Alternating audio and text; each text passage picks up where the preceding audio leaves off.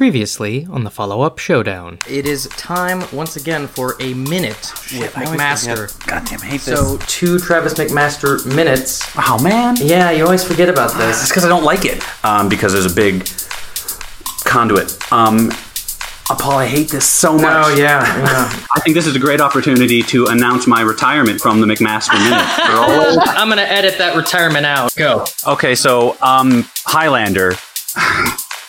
Okay, I'm gonna start over. We did it. Absolutely left him out. You don't understand the pressure of a McMaster Minute. Continuing completed classics. Fulfilling failed franchises. Reinvigorating reviled rehashes. It's the follow-up showdown holiday throwdown. Ho ho ho ho. Hello, ho, ho, and welcome to the follow-up Showdown 2 Nerds in Quarantine Christmas Special number 1. Step right up here for your holiday cheer. I am your holiday host, Paul Goetz, and with me are the cookies to my milk, Travis McMaster and Lauren Picorni. Season's greetings, guys. Hey. Hi. I'm a snowman-shaped cookie. Okay. Great. I didn't have a shape picked. Well, you're just one of the peanut butter chocolate balls. As a special carrot for Rudolph, we have an additional co-host today, my sister, Lauren Goetz, who watched this movie with me last night. Thanks for owning a copy, Lauren. Oh, you're welcome. I'm one of the few people left with the DVD collection, so... And to push the good tidings over the edge, we've got some Jingle Bell rock star guests with us today. Friends, actors, voice actors, cat owners, and one is a personal trainer. Almost. Kelly Nienaltowski and Mark Whitten. Hey, guys. Hi. Hello. So happy to be here. Oh, it's wonderful to have you. Your presence is a present. And speaking of presents, I did have that prepared. I'm going to start things off with a gift to Travis by assigning what is normally his McMaster Minute to Lauren Picorni in what will be the first lovely Lauren Picorni premise. A gift for a friend. Won't happen again. It's a lovely Lauren Picorni premise. Whoa! Are you ready, Lauren, to break down? Oh, wait. Wow, I haven't even introduced the show yet. If this is the first time you're joining us, this is a show where we take a movie that has either no sequel or a disappointing sequel, and each try our hand at pitching what would have been the ultimate one. So, we're going to start things off by having Lauren, in 1 minute, break down everything that happens in the movie we are talking about today, 1995's While You Were Sleeping. Are you ready, Lauren? I am ready. Okay, go. Okay, Sandra Bullock plays Lucy Monaratz. She works at the L in Chicago, and she has a regular everyday who she has fallen in love with from a distance. One day, she sees him roughed up by some thugs, and he gets pushed on the tracks. So she runs to his rescue and grabs him and rolls him off the tracks. He's taken to the hospital in a misunderstanding. A nurse thinks that she's his fiancée, and this causes shenanigans with Peter, the unconscious man's family, who I did not say, but he's in a coma. So they're all very loud and are very excited about Lucy, so Lucy goes along with it, and shenanigans ensue, but Peter, the man in the coma, has a brother who Lucy falls in love with along the way, and also one of their friends knows that she's not actually the fiancé, but they decide to keep it a secret. Peter, sorry, Lauren, that's your minute. This is hard. Now you know what it's like. It's very hard. I got increasingly nervous as it went on, as I realized how bad I was doing. In terms of anything not included in the minute about the movie that I can think of, Second and third act. Well, I mean, it was pretty much all in there. The family convinces the once comatose son Peter that he had amnesia and should remember his fake fiancée. he kind of buys into that and then proposes to her. She's going to get married to him, but at the wedding, she confesses everything and that she's in love with the brother, Jack. And that's pretty much it, I think. Yeah. And they hook up. Jack proposes. Yeah, the whole family, to some extent, proposes. Yeah. With the notable exception of Peter. Yeah, the grandma's really into it, the proposal there. Yeah. Like, I feel like it was almost the grandma's proposal. Yes, it should be. He's gonna do it, or whatever. Yeah. Letting him do it. Yeah. Now, Lauren, this was your suggestion for our Christmas episode, and I want to pose this question to everyone because I have mixed feelings on it. Is this a Christmas movie? Kinda. I consider it a Christmas movie. I've watched it every year at Christmas since I don't know, forever. I can't even recall whenever I wasn't doing that. Oh, I see. So I consider it a Christmas movie. Well, that's unusual criteria. I wouldn't consider Aliens a Thanksgiving movie, but we watched that almost every year. On Thanksgiving? They're not the same. Well, but you said it was a holiday movie because you watched it every holiday. And it also has Christmas in it. I would have led with that. I just assumed you knew that because you watched the movie. So you think Jurassic World is a Christmas movie then? No. But it has Christmas in it. So anybody else? How did we interrupt? That was so good. I would say that no, this is not a Christmas movie. Just because it has Christmas in it, it doesn't really revolve around Christmas, and Christmas is over in the beginning of the movie. Mm-hmm. I would say that it has a very effective Christmas scene in it where they're opening gifts. Mm-hmm. And an effective New Year's scene. I want to agree that it is because I always am one to argue that Die Hard is a Christmas movie.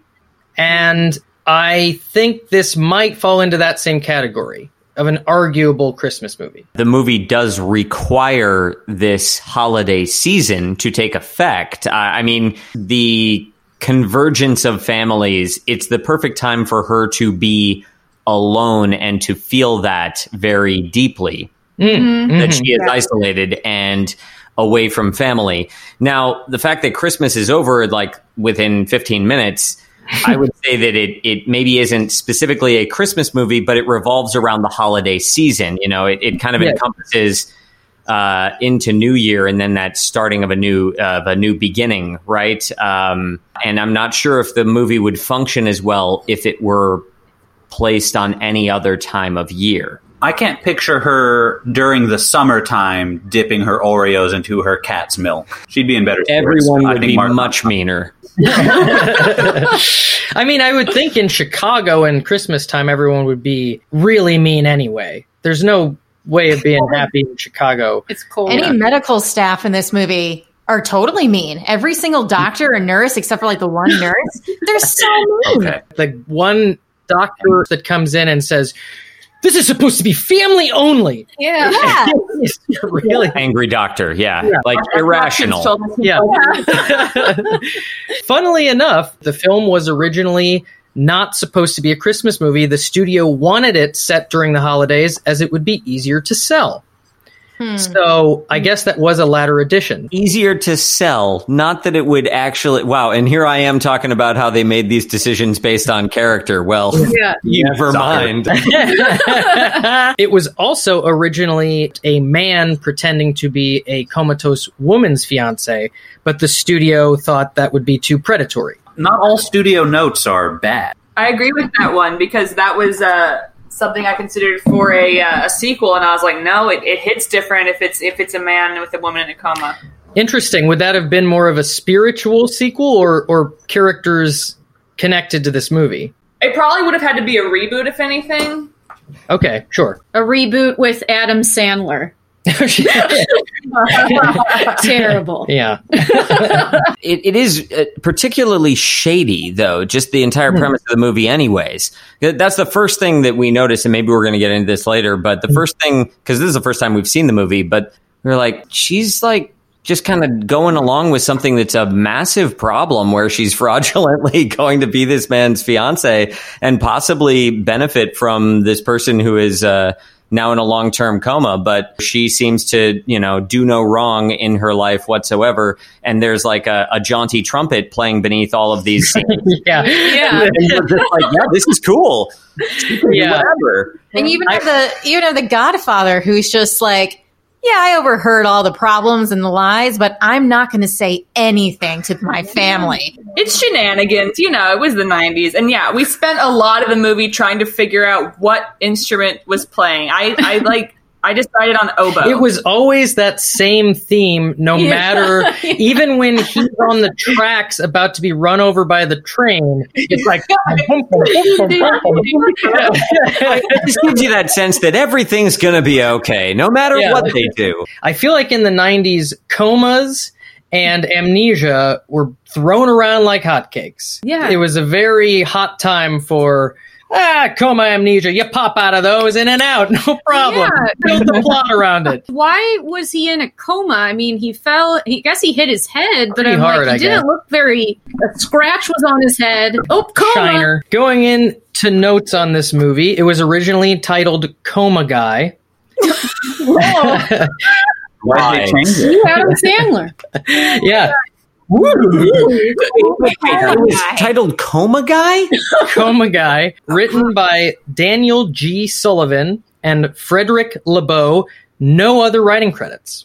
Shocking. I find it shocking because to me the script, I'm not saying the movie doesn't have problems, but the script in itself seems pretty sharp. It's a lot of dialogue of family member, line, wit, reference. It's very...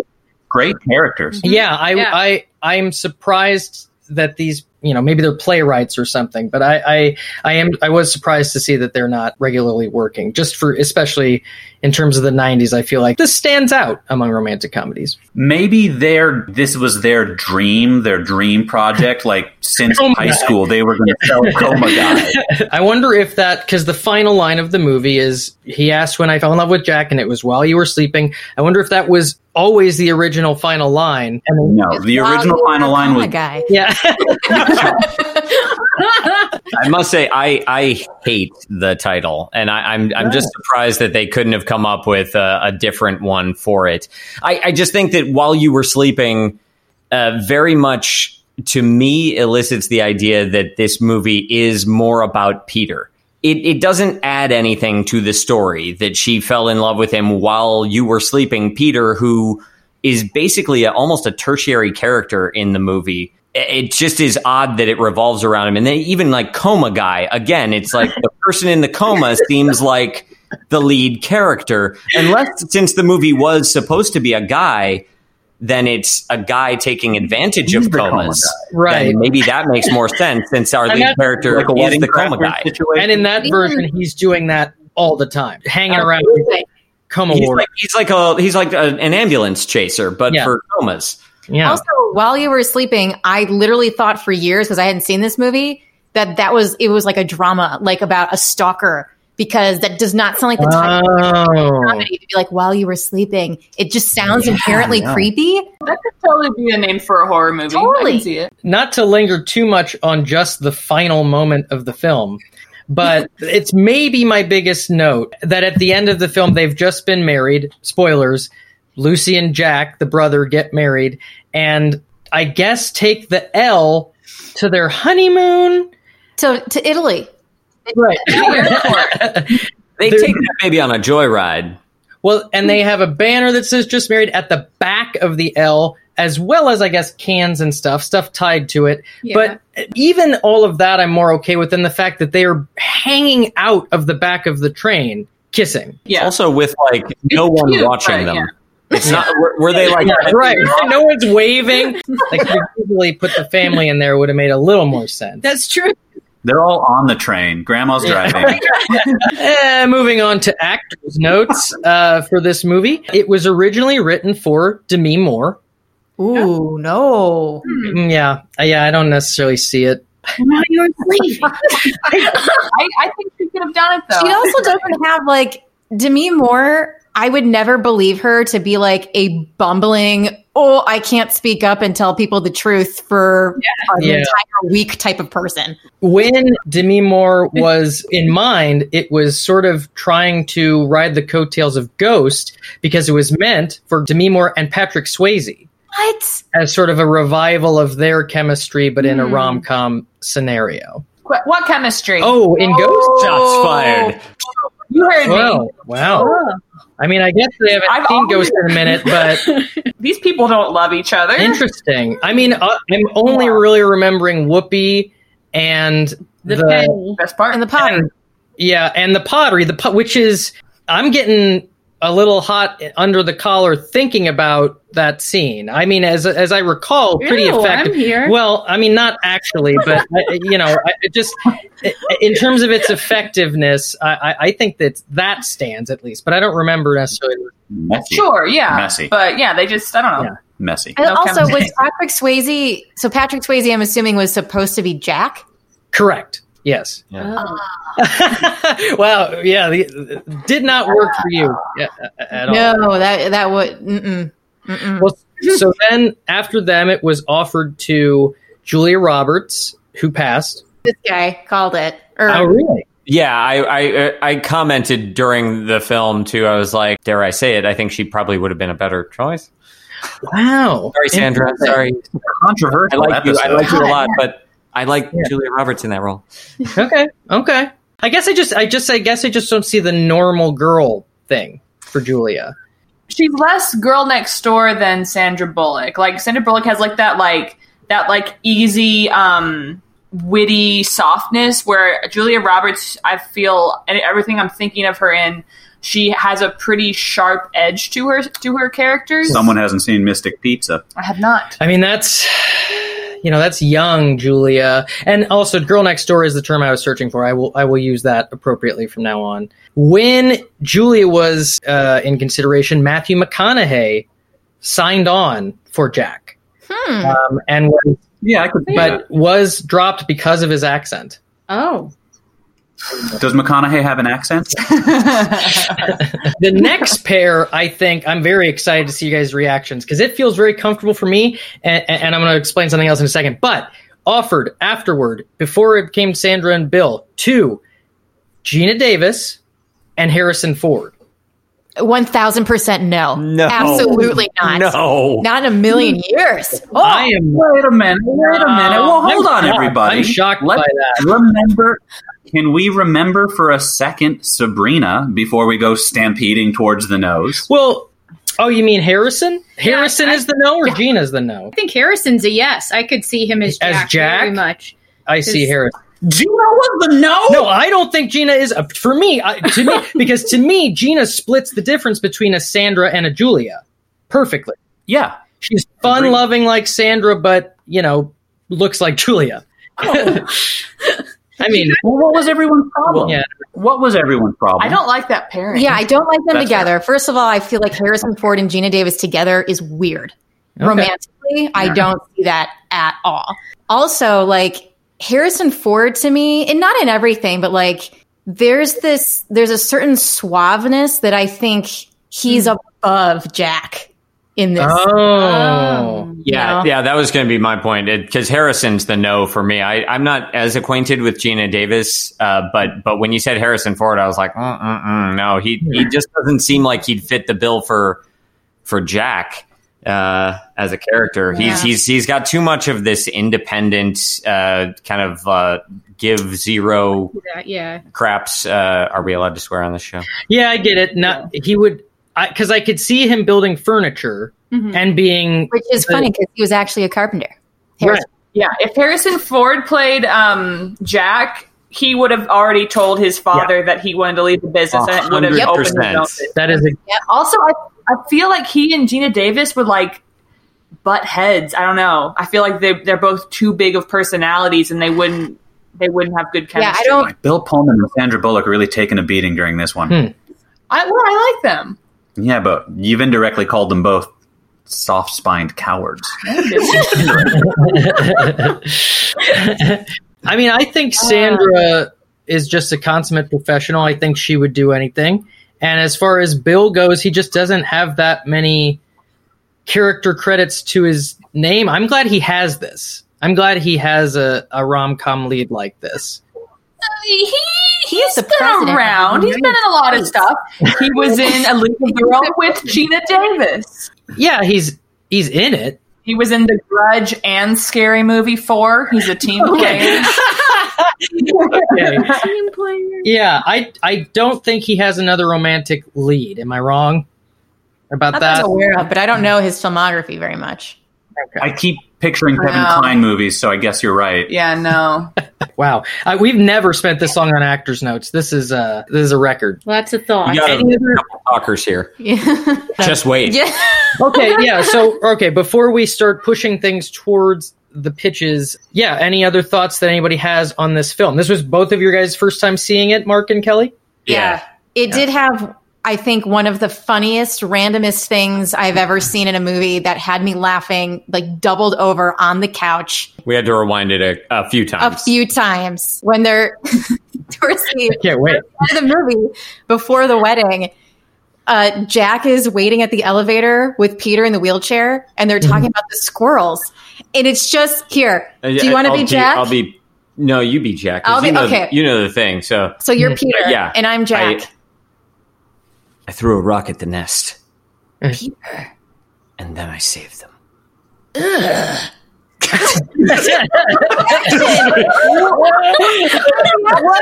about that struck y'all as random? The way he goes.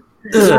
I mean, that's really reaction funny. because it's like, Peter. Like the way he says it, like he's just. Well, you had a similar reaction. That's a really fucked up thing to It's do. a lifelong lie. He's he was in the newspaper saving for it. squirrels. It's so serious. It just came out of nowhere. And then just the reaction that like Jack, who's supposed to be a more like grounded guy, and his reaction is, like. As far as Peter goes in general, for me, for my money, first of all, I had seen this movie once before. The first time I remember just being sort of shocked at the audacity of the premise and her just not telling the truth. This time around, I was over and over again given more justification than I remember. She's not just told by the family friend. She's told by like 3 separate people, well, just stay in it. Just keep lying to him. Like, also ridiculous that her boss, who apparently doesn't have an office, just conducts business outside. When she's like, "Hey, I'm lying my way into this dream guy's fiance, and his entire family thinks as much." And he's like, "What's the big deal?" And I nearly like tossed the remote. I was like, "What's the big deal? Who writes that?" He completely changes his tune. Yeah. By the next time you see him, though, he's 100% on the other side. His arc is amazing. Yeah. The audacity of the concept is what you were. Yes. Well, and again, I was given more reasons than I remember, at least in terms of people literally telling her to do it. Mm-hmm. Also, I think to some extent we are supposed to buy a little more into than I did the first time how desperately lonely she is. Yeah, at the end when she's confessing, she's like, I've just been so lonely and like I just grew to love this family. I felt it more then when she was like saying it, but I'm like, I didn't feel that early on to justify what you were doing. I didn't feel like they built that up enough in the beginning to be like, yeah, I understand why she's not saying anything. Everyone, with respect, entered into this movie entirely incorrectly. What this whole conversation to me sounds like you all walked out of a Marvel movie and went, but you wouldn't be able to fly for real. Mm-hmm. Like, no, of course not. That's what you accept going into the picture, is that Sandra Bullock is going to drop her oranges and fall onto a man, and everyone's going to do some kind of really horrible stuff, and we're all going to go, whap, whap, it's cute. Yeah, like, I don't know, maybe I've just been watching this my whole life, but, like, this just feels like none of these things ever bother me. I'm like, yeah, it's perhaps a little outlandish, but it was just like a 90s movie. Well, like that's what we were doing. I should point out that the way Lauren and I met was through a series of intricate lies. They do give you that intro about her dad, and sort of that he instilled that it was meant to be with his mom, and everything was magical, and you'll experience that kind of magic one day, that kind of thing. And then so to some extent, I guess you could also buy into the notion that she is sort of like following true love. You know, this is the man she feels that with already, and then by happenstance, she ends up in this situation. It's possible that to some extent she's justifying, like, maybe I'm supposed to be here. Well, I mean, also, who hasn't, like, gotten enamored with like a person they've seen a lot and just been like, I don't think that was. It doesn't feel like I totally don't. I wouldn't think that like her falling in love with Peter is weird. Like it's weird in a way, but like for a movie like rom-com purposes, I'm like, yeah, it's the attractive guy that she sees all the time, and she's developed this fantasy in her mind. But the not saying anything was the thing. But I think you bring up a good point though. Like if I had seen this as a kid and liked it then, I feel like I would absolutely be able to justify it because that was my first time seeing it. But seeing it for the first time in 2020, I'm like, what is this? Yeah. It could be true. It's a fun, it's like a fun, ridiculous movie, but also it's just a 90s romantic comedy. So, I mean, I wasn't expecting it to be deep, but I laugh at how ridiculous the premise is as well. So that's just like, for like the longest time, movies were just based around people just not saying anything. Yeah. Like, that's just what we were doing for a long time. I do appreciate in this movie their use of the scramble.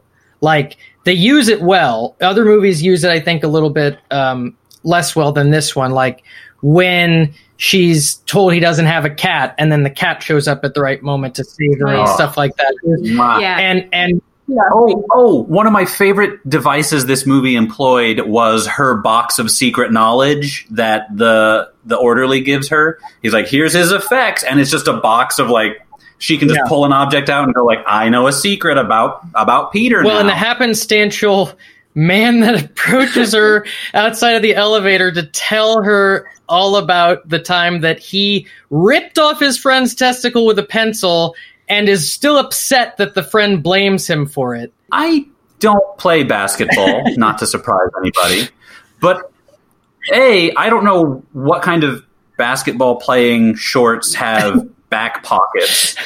I don't know why just being a lawyer means you would carry a sharp object in your very thin basket. Like, I don't understand. Side up. Yeah, you'd leave it in your... Was he like, you know how like in basketball when they get up behind each other and they're like doing that thing, like I can't... Like guarding. Like, was that how it happened? He was like, God, the mess on that court. My God. Yeah. That makes you want to watch like A Few Good Men, like a serious movie with lawyers, and be like, how many times do they take pencils out of their pants? You're out. But for the fun of the movie that we all agree that it has in spades, I think the fun of this movie, the family alone, delightful. But for my money, the MVPs of this movie are Peter, because he has this amazing arc that I've never seen anybody else have, in which he is assigned amnesia that he doesn't actually have, which gives him these amazing reactionary moments like, do I like Jell-O? A, B, C, D, E, F, G. And Joey Jr. For me. Love him. For anyone who hasn't seen the movie, he's not really worth mentioning in the minute, but Sandra's downstairs neighbor, who is just a charmingly lascivious loser. And that's perfect. Charmingly lascivious. He was definitely doing some messed up stuff that the movie just goes like, what a scam. And that actor sells the scam. So every single line he says, he knocks out of the park. In another actor's hands, that character could have fallen completely flat. I wanted the best for him. I was so happy for him when he had that girlfriend for one scene. What an outfit on her. He was so sad when it didn't work out. But then Sandy let him try on her shoes. That's true. Supportive. They're buddies. Yeah, I did like that just sort of...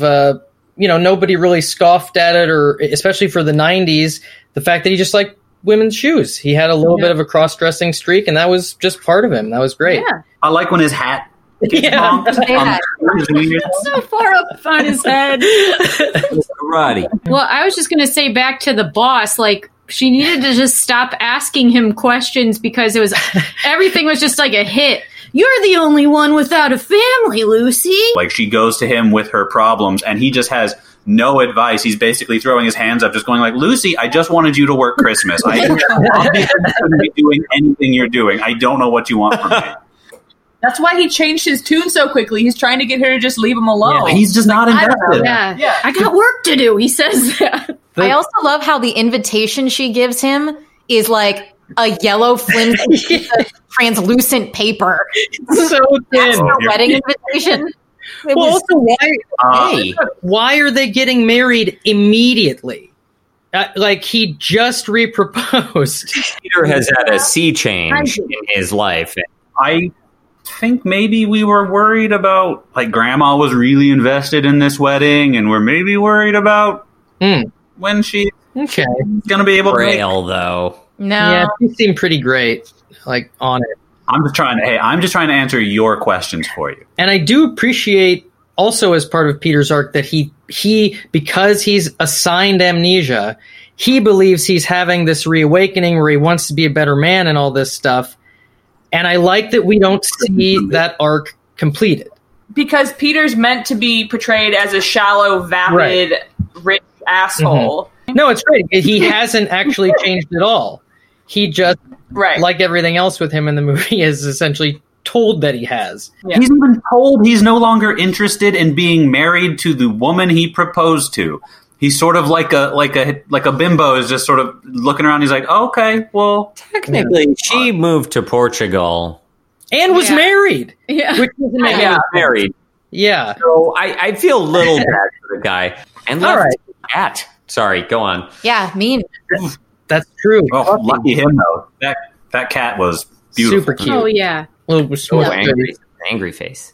Yeah, I could have used a little bit more of Sandra's cat in this movie. I felt like Lucy's cat was underrepresented for being her like best. Yeah, she only showed up twice. Yeah, it was maybe sad. they didn't want to play up the crazy cat lady trope that But that sort of like Kelly was saying, they should have. We should have gotten the sense that her life was in shambles. Yeah. She dipped her Oreo into his milk. Yeah. That's the bottom, guys. That was the key. It was There's no dish dirt. that just had milk in it. That milk has not been sullied by Exactly. No, I guarantee. No. Well, unless she cleans her cat's food dishes every day in the dishwasher, like she just should not be. She seemed fine enough to dunk. I don't mean just like wipe it with a paper towel. Like, I don't know what type of. Is it weird that I didn't find that gross or disgusting or No, disconcerting? I agree with you. Okay, yeah. I assume she was hand washing it. Hand washing, fine with me, at least every day, and I was fine with it because what's going in there besides milk or water? Yeah. Okay, so for anyone listening, just if Mark or Paul invite you over for dinner, nah. Well, this was. Cats have their own bowls. We don't feed people out of the cat bowls. Oh, okay. Kelly's on the list too. Well, this was the same lady who, even given that she has multiple friends in the building, decided to pull a Christmas tree up by a rope through her window at the beginning of the film. So I feel like she's maybe making choices without consulting people or really thinking about them. Maybe she's to blame for her own condition then. Yeah. Her and her sweet, well-seeming I think more than anything, that was her just dodging Joey Jr. Yeah. She starts asking for like a man to move something around the building. yeah. He's going to go, hey, I can move the tree. Good point. But she could handle him. He's senior. She goes downstairs to give him a present, but she doesn't think to ask, hey, can you help me bring this tree upstairs? Yeah, that's exactly right. I get it. I will bend over backwards before like feeling like before I feel like I might burden someone by asking them a favor. So I understand. I'd probably also try to pull a tree up through a window. So reckless. You're pulling the tree up top first. Yeah. You really want to catch the rope at the bottom. Yeah. It's not going to go through the window as easy. It's based on that one Joey Sr. scene that we get. I was kind of surprised he didn't come back. Yeah. I want to do more giving people gifts out of my sweater sleeves that I apparently forgot was in there right at the surface. That's why her sleeves are so big, just full of presents. And like that's supposed to make us think, oh, look how endearing she is. And I'm kind of like, what? Yeah, right. Yeah. Okay, so then moving into the questions that precede the pitches, should this movie have a sequel? No. So then, if you're going to do it, which we are, what's the sweet spot, prequel or sequel? Sequel. Okay. Yeah. It's got to be. Yeah. There's nothing interesting to do a prequel with. Oh. Just Peter Gallagher walking around saying, like, sure do like not being in a coma. Yeah, Lucy. Well, there uh, might be some... I have a prequel idea, actually. Whoa. Yeah. Do I go? You certainly can. Proposing, let him do it. Well, I don't know the title. I thought before you were sleeping, but I hate that. So, how about that Sal, maybe? But Saul. Saul. Oh, yeah, that's all. Like it sounds like that's all. But anyway, I don't know Saul. the title. Okay. Yeah. But it's Sal and Saul. Saul. Sorry, my St. Louis is showing. Sal. Saul and Ox's story of how they became friends, and it'd have hijinks and lies as well. Mm-hmm. So Saul works in a deli, cutting meats and such, and then Ox is his humble furniture business guy, and then Midge. Right? Yeah, the mom. The mom. Yeah. Mm-hmm. And whoever Saul's wife was, I don't think he ever brought up her name. Mm-hmm. They're well-to-do women in the 50s, because it would be about the 50s. Mm-hmm. And they are pretty wealthy. So they come in one day to the butcher shop or the deli, and they're like, they're really, Ox and Saul are very taken by these women, and they don't want them to think they're just humble furniture and sandwichmen. Sandwich artist. Yeah, so they lie that they are like CEOs of Meatland or something. Might be a little improv. Yeah. Go on. A large distribution factory or something, and they're just like they're testing out the store. Yeah. And I can see that. so then the hijinks ensue of them meeting their parents with like stealing suits and oh no, wait, another way you could go was Saul lies and then Ox pretends to be his boss, and they go to like a fake office. Yeah, I like that. To like entrance the ladies, and then at the end the rich people fall in love with them, much like the movie, and then they reveal they are poor. They're like not as well off. This is why Saul has a soft spot for Lucy. See, sure, he gets it. The lies, and yeah, not feeling worthy. I wish we could get Jack Lemmon for this. To be who? To be apartment era Jack Lemmon, like a young Jack Lemmon to play. I'm in this movie before. Yeah, if you're grabbing actors from bygone era, just use the same actors. I'm not on trial here. I also like the idea in that scenario that the women at the end, when the truth comes out, are just like, yeah, we know. Right. Yeah, they just played along. I thought it made you feel good. Yeah. Yeah. It could still be around the holidays because they're like going in to get a Christmas ham or something. I don't know. Yep. For my pitch, I'm going to need everyone to get on board with this as a Christmas movie pretty fast, because I go pretty hard in the paint. All right. As a subplot, if you want, you could flash to Lucy's parents, so you could see the mom, see her as a little girl again, as like a nice little moment there. But other than that, I think that's everything you could get out of a prequel. Yeah. Yeah. They just went, and there's got to be like one ridiculous thing, like a unicycle or fire. One of my favorite cameos was the paper delivery boy who just ate it on the sidewalk. He could have his father making a cameo. Yeah. In the paper delivery business. Yeah. Is he gonna like the WB Jones of the manure guy from Back to the Future? Just like every time period, there's just like it's like a family line of paper delivery who keep falling down. They can never get their business off the ground. Hey!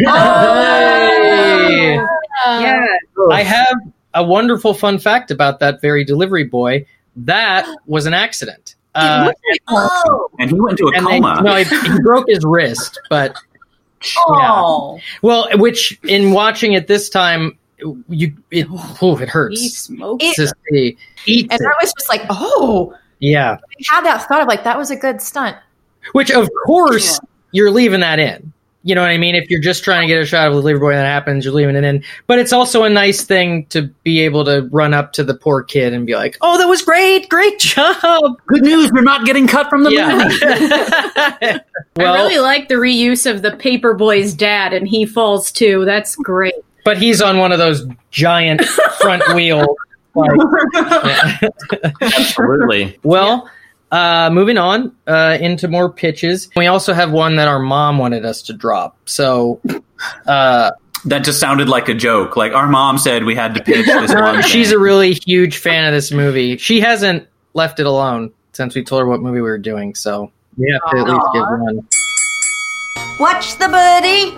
So in hers, it's modern. Because ours are not modern. Hers is a modern sequel, and it's about how Jack has become a furniture mogul, and he's busy at work all the time. And so he is neglecting his marriage to Lucy, so she's all alone again. She's a travel agent now because she loves to travel.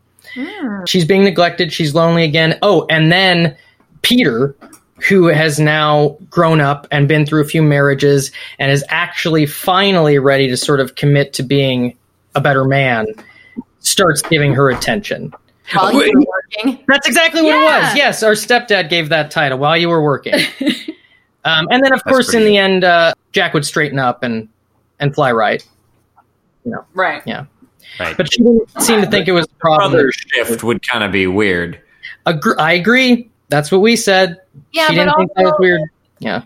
Also in this movie, there's the whole scene where it's like, you're under the mistletoe, kiss each other. And it's like, why do they have that up in their family home? Well, yeah, regardless of that, I don't know why that scene's in there for any reason. It doesn't add anything for any character, including them, who are already building chemistry.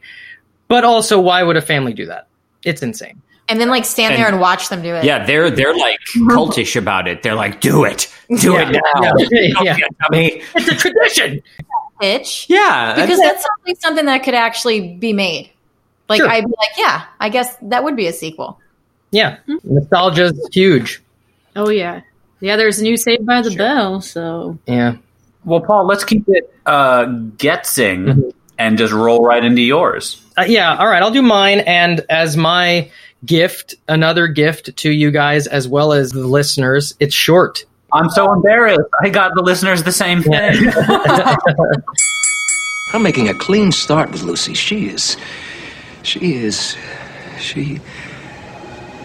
What is she? This is about 5-6 years later. Lucy and Jack are married.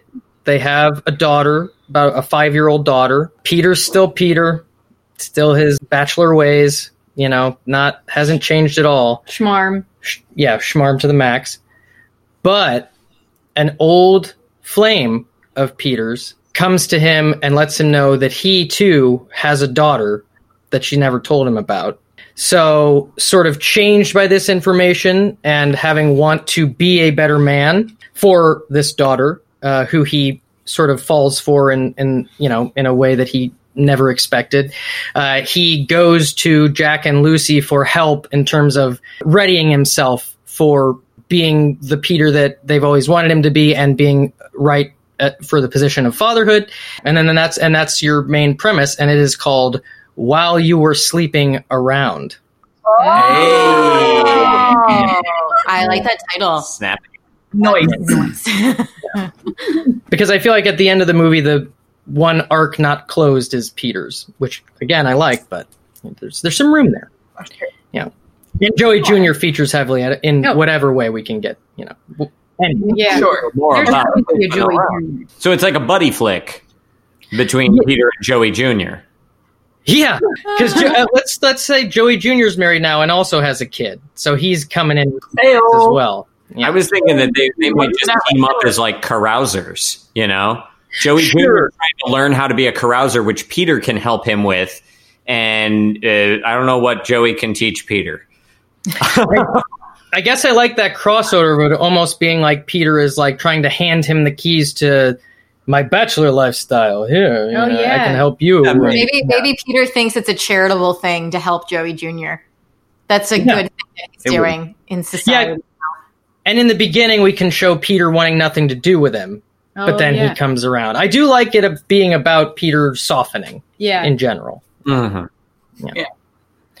All right, cool. Well, would anybody like to go next? Why can't I speak? Mark and Kelly. Kelly. We got a bunch of like one-liners. Yeah. We don't really have extensive pitches. Got this far, I'll take you the rest. You gotta watch. So, I mean, first, I guess it would just be while you were sleeping again, which is literally anything that happens while Peter is in a coma again. But I do like that you're leaning into that title you don't like. Of like, well, if they're gonna be called this, and it really it pays off in the same way, right? Because how did it happen? Just while Peter was asleep. Yeah. Or it could be like a 24 style action feature where Peter just bookends it by going to bed, and then there's some horrible like kidnapping that happens, and they have to get through it, and it's like over the course of 8 hours, and then Peter just kind of bookends it by waking up at the end and having some involvement. And they don't necessarily mention it, but because the action takes place while he was sleeping, the title scans, and that's the best part. I like that that pitch sounds to me sort of like the scary movie gag that like every movie ends with someone getting hit by a bus. Now we're just pitching any sequel. It's just also Peter Gallagher's version. It's a totally separate cast outside of Peter Gallagher. Hey, I like creating a universe. So, it's very hot these days. Let's see. So the other one we had was riffing off of the final line where she's like, he gave me the best gift, a stamp in my passport. And it opens on her saying that same thing. He gave me the best gift, a stamp in my passport, and I don't remember anything. And in her trip to Florence, she either has like amnesia or narcolepsy. Because it happened while she was sleeping, and it's a rom-com about Jack kind of having to get her memory back about why she loves him. Sort of like a 51st Dates type of scenario. Yeah, and hopefully Florence. this takes place in Florence. And she keeps looking at this passport, and she's like, I have this stamp in my passport, but maybe she thinks she's been kidnapped, or maybe she just doesn't remember the times they've had. Joey Jr.'s in it because he's Italian. He's in Florence. But how about this? We get that actor back, and he just plays different people in Italy, like everywhere they go. And then, I'm a Giannino Jr. Oh, yeah. Those were great. This voting process is going to be a nightmare. I don't dislike any of these. Mm-hmm. Mm-hmm. Lauren, did you want to tell everyone what your pitch was? Okay. Wow. You picked this movie, Lauren, right? Well, I'm just embarrassed because it was one of Mark and Kelly's pitches. Oh. Okay, now, all right, what about the other thing? Lucy and Jack have been happily married for 10 years when she gets into a car accident and it puts her in a coma. Mm-hmm. A couple days later, Jack and the family are called to the hospital. Lucy is awake, but she doesn't remember Jack or her family. Doctors recommend Jack patiently reintroduce Lucy's life to her in small doses, try to see if she can get any of her memory back. Nothing seems to be jogging Lucy's memory, but she does get on well with the Callahans and Jack, and she falls in love with them all over again. Aww. But wait! Lucy wakes up from the coma for real. Oh. And it's all been a dream. Wow. Jack is sitting by her bedside, and she's like, oh, Jack, I just fell in love with you all over again. Oh. And Lucy, while I was sleeping. It's very, very nice. And that's the title, of course. Yeah. You missed it. No, I heard. Well, I love it. What I love about that pitch and that general premise both times is that probably this would have come out before Adam Sandler got a chance to do it, and so he wouldn't have been able to. Yeah. Like, for the record, I do like Adam Sandler stuff if he does, because he'll listen to this podcast. Pennsylvania is great. My favorite. Yeah. Are you in it, Mark? I not yet, Adam. So mine.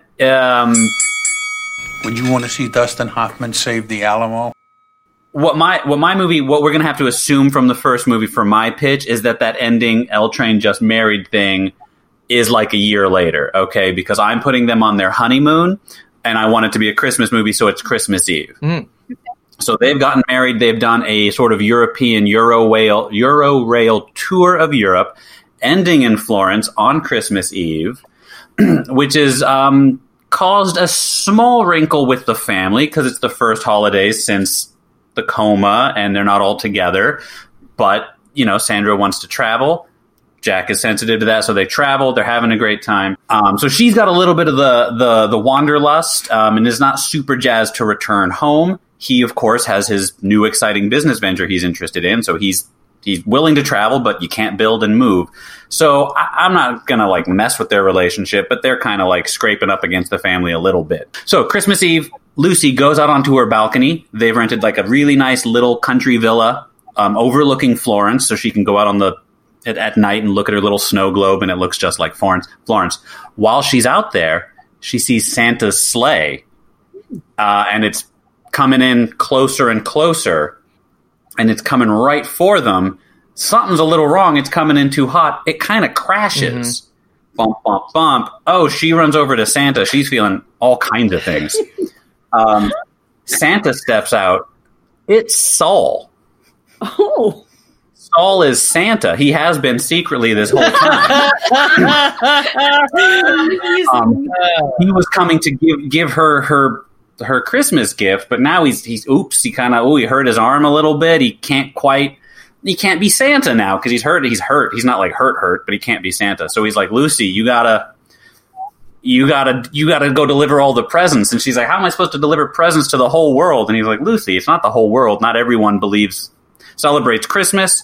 Not everyone believes in Santa. It's only a few 100 million people. And I've already done a few 100 million because I was out all night. So she's like, oh boy, I can't do this alone. So she gets Jack, and they leave Saul in the Florence villa, and he's just like, we're going to cut back, and it's going to be cute, because, we're going to do a lot of, him in the bubble bath with the cigar, him watching cable. It's his first Christmas off in a while. And he's like, you got to be back by sunup, because the rule is, if you spill the beans on who Santa is, you got to be Santa. That's how you ended up with a Jewish Santa. So, best of luck, kids. Get on out. They go out, the reindeer know the way to go, but they're kind of bad at being Santa, and Sandra Bullock's being all cute and Sandra Bullock about it, and they're delivering presents. And in the background of this, they're kind of button heads a little bit. She keeps pointing out all the cool exotic places they're traveling, and he keeps trying to point out how nice it is all the families are together, and then they're kind of passive aggressively sort of trying to figure out what their future will be once literally the honeymoon is over. It's all mostly going to come to a head when they got to give presents to Chicago, right? So that's where we're going to get to see a lot of our old characters and have some fun interactions while they're kind of trying to not give up the ghost that they are, replacing Santa. And then I don't know, I haven't quite worked out the fine tuning finessing of the third act, but surprisingly, but what the place we're going to end up at is Lucy and Jack are going to become the new Santa Claus pair. He's going to be in charge of making all the toys in the workshop because that's his deal. Oh. And she's going to be, in charge of all of the traveling stuff. And Saul is going to take more of a backseat managerial role. He's been Santa for a while, so he's really looking forward to taking some time off. And it's going to be called While You Were Sleeping, All Snug in Your Bed. And then Travis, that was not short. It wasn't that long, though. Well, neither of those were common. I looked this up as soon as you started, Travis. Santa Claus came out in 94, so a year before the first one. So unfortunately, it wouldn't be an undoing like the 51st Dates thing. But, there's room for a Deep Impact Armageddon type of summer. Guys, how does this alternate title hit y'all? Because I pitched it and Travis was not impressed. I thought it was at least okay. Saul, you were sleeping. Oh, that was what I picked for her Saul prequel also. Saul. Nice. Yeah. Which I like saying it. Saul, you were sleeping. I also like that as to the cause of his accident. Yeah. Oh. I think it should be Adam Sandler runs in from off screen and goes, "Saul, you were sleeping." I appreciate, Travis, that you've turned this officially for sure into a Christmas franchise for this Christmas episode. That was very well. Yeah. True. Yeah. All right. Well, yeah, this voting is going to be a mess. Are any titles to any of us individually standing out as the winner? Was there a particularly interesting or thought out pitch that's very on brand for the season or something that's jumping out at anybody? Or I must say, I'm a little enamored of the prequel idea, actually. And I didn't expect to be, but the more you talked about it, I started to fall more in love with the idea. I see Travis freeze-framed shaking his head at me. Well, I was just going to say it's not the first Lauren I've lost to on this show. We get more, well, not anymore, rest in peace, but more Peter Boyle. Yeah, absolutely. And Jack Warden. I'm happy to have both of them. Yeah. Although I guess, didn't we recast it to Jack Lemmon? That's just Travis. Yeah. There were some interesting ideas that were shouted out there. Yeah, I like the prequel idea because I had completely dismissed the idea of a prequel, so I like that you made it work. That was impressive. And ties it into what is really the thing of like the idea that somehow it is about this family and people becoming a part of it. That's Saul. Oh, that's Saul. Oh, but right. I didn't Yeah. like that one. Yeah. But it was But before you were sleeping. The problem is no one's sleeping in this prequel. Well, if it starts with him telling the story to Peter before you had that coma, and also before a lot of other things happened. That's when I was a putt. So how are we? Well, okay, so they both said that's Saul. My vote is for While I Was Sleeping, the LP joint. And I'm sorry to pick it over your 51st Dates style romp. It was more the specifics. Oh, you mean Wait. I don't over know. ours? Yeah, over your same pitch. Oh, ours were terrible. Oh, yeah. I assume we're still operating under the new "you can't vote for yourself" rule. It's Christmas, so let's say no. No, it's fine. I just want to make sure, because I want to make sure we're adhering to the new "don't vote for yourself" rule, as well as the old "don't vote for Travis" rule. I'm going to go ahead. And I'm going to also vote for, the prequel. I want to see the screwball comedy. Holy cat. Yeah. Well. Yeah. I want to be a little different. Well, I do like other Lauren's pitch. Sorry, Lauren 1, I'll be Lauren 2. Oh, I really thought that was great. But I did I'm going to vote for Lauren's, but I did really enjoy yours, Travis. It took me on a magical ride. What I'll say about yours, Travis, is that I fell off board right away. But, but I fell out right away. But then when you said it was Saul, yeah, it was like I pictured myself jumping off out of a car, and then when I heard it was Saul, I looked up after the car, but then I laid back down. So you had me, you got me back for a second. Yeah. For the it sounds like my pitch didn't do that so much as just Saul. It just sounds like you just like Saul. Yeah. Well, I like adding magic to Saul because I think he might as well be magic in that first one. Yeah, if he's going to be a jerk, he might as well be a magic. He can bring the boss with him. It's not that I'm a jerk; it's just that I'm magic. I'm gonna vote for the prequel as well. Oh, all right. I believe you would. That's all. Merry Christmas to Saul. To Saul a good night. Boom, there you go. Oh, nice. Oh, very nice. All right, well, let's do Unsung Heroes, and then we can get to wrapping it up. Hit it, Paul Jr. Unsung Heroes. I want to go first. Okay. Okay. Mark and Kelly, did you have some, or are you aware of this? Should I explain? Heroes of the movies? Yes. Definitely the paper delivery boy. Oh, sure. For sure. And Sure. I like the hot dog slinger. Oh, yeah. The guy who's constantly just getting razzed by, like, he's just very bad at remembering people, and they all have the usual, and he's just, he's an angry Chicago hot dog person. Yeah. Lauren, I'm sorry. I didn't mean to help them cut in line. I was just double checking. I'm sorry. That's what it feels like to lose, by the way. Oh, I got scooped twice this episode, so also the paper delivery boy.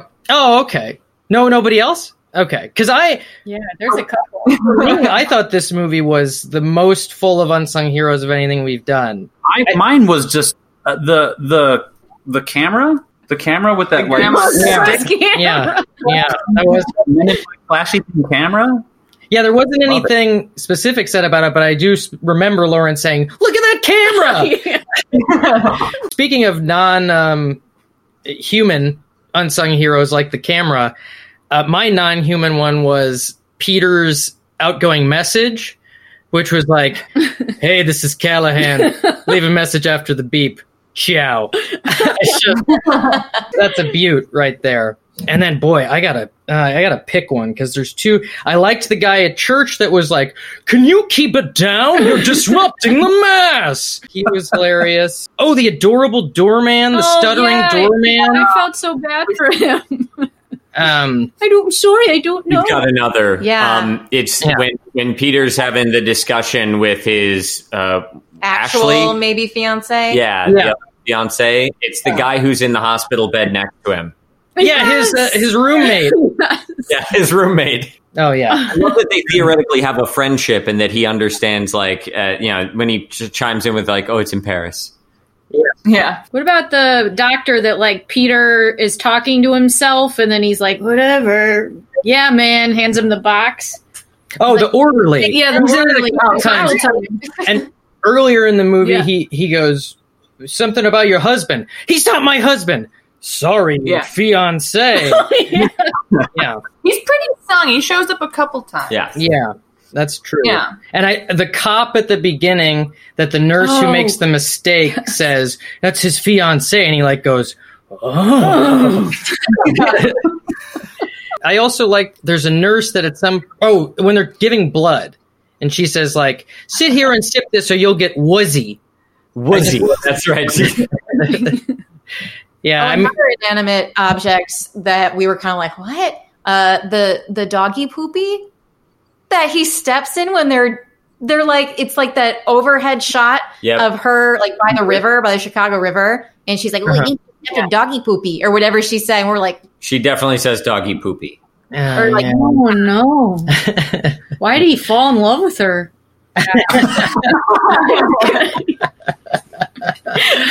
This movie had a lot of great little character actors in it, which I really appreciated. Really added to the, because you have so many characters already to love. So that was a nice addition. Yeah. All right. Well, wonderful. We cooked that Christmas turkey right up. Thank you so much for all of your wonderful ideas. This was a blast. Does anybody have anything they'd like to plug before we wrap it up? Well, I mean, Theater of Tomorrow seems like it should get a big plug right now, and the hotel as well. For anyone who is not into Christmas and jonesing for some Halloween, there's plenty of Halloween to be had in the Theater of Tomorrow back catalog. So if you want some holiday, just not this one, go back and take a listen. And in case it needs to be explained why we're talking about Theater of Tomorrow more than we usually do, it is because Mark is the co-creator alongside Travis, and Kelly and Mark are the stars of the show, basically. I mean, they rock it out in every single one. They're so good. Yeah. Man. Yeah. Cute. And I have an Etsy shop. I make custom Funkos. Pop that Funko. To really gift it up this holiday season, go to Lauren's Etsy shop, get some Funko Pops, and then you can head to my Etsy shop, which is Curious by Kelly, for a card. So you can explain why you chose that custom Funko Pop.